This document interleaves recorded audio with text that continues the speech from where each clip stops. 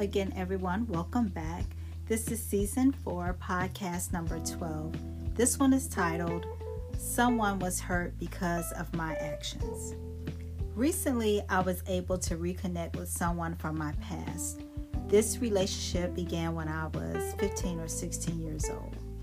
Long story short, this young man had real feelings for me, and I dismissed him. During one of our conversations, he told me that I hurt him. I apologized. He said that he knew that we were young, but I told him that that was no excuse. We agreed to begin reestablishing a friendship. This man has many jobs and obligations, and so do I.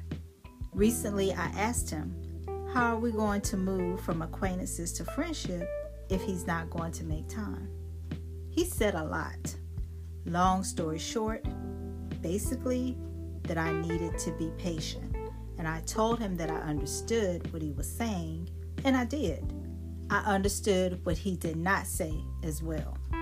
Thank you, Holy Spirit. Number 1, when you hurt someone, it does not matter how old you are or what the circumstances were.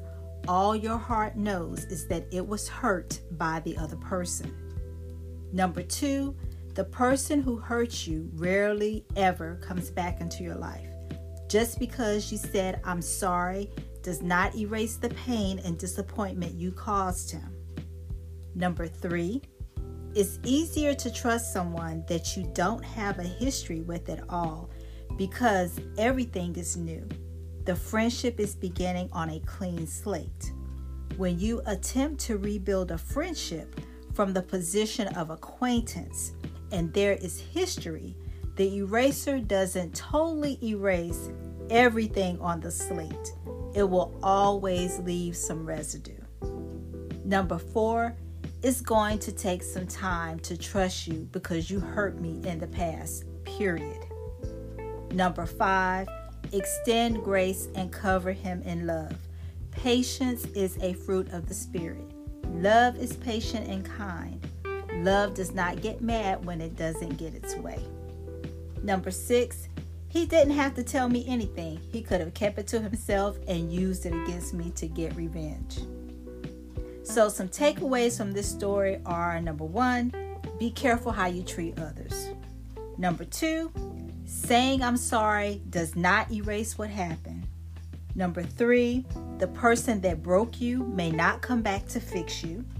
Number 4, put yourself in the other person's shoes. How would you feel and react if it was done to you? Number 5, cover people in love. Be patient and kind. I believe that occasionally God allows us to make right some of the wrongs we done prior to our personal relationship with Him. Prayerfully, I was able to provide you with some information that can assist you on your personal journey with our Lord and Savior, Jesus Christ. Thank you very much for listening. Please share the podcast. And until next time, love, peace, and blessings in Jesus' name.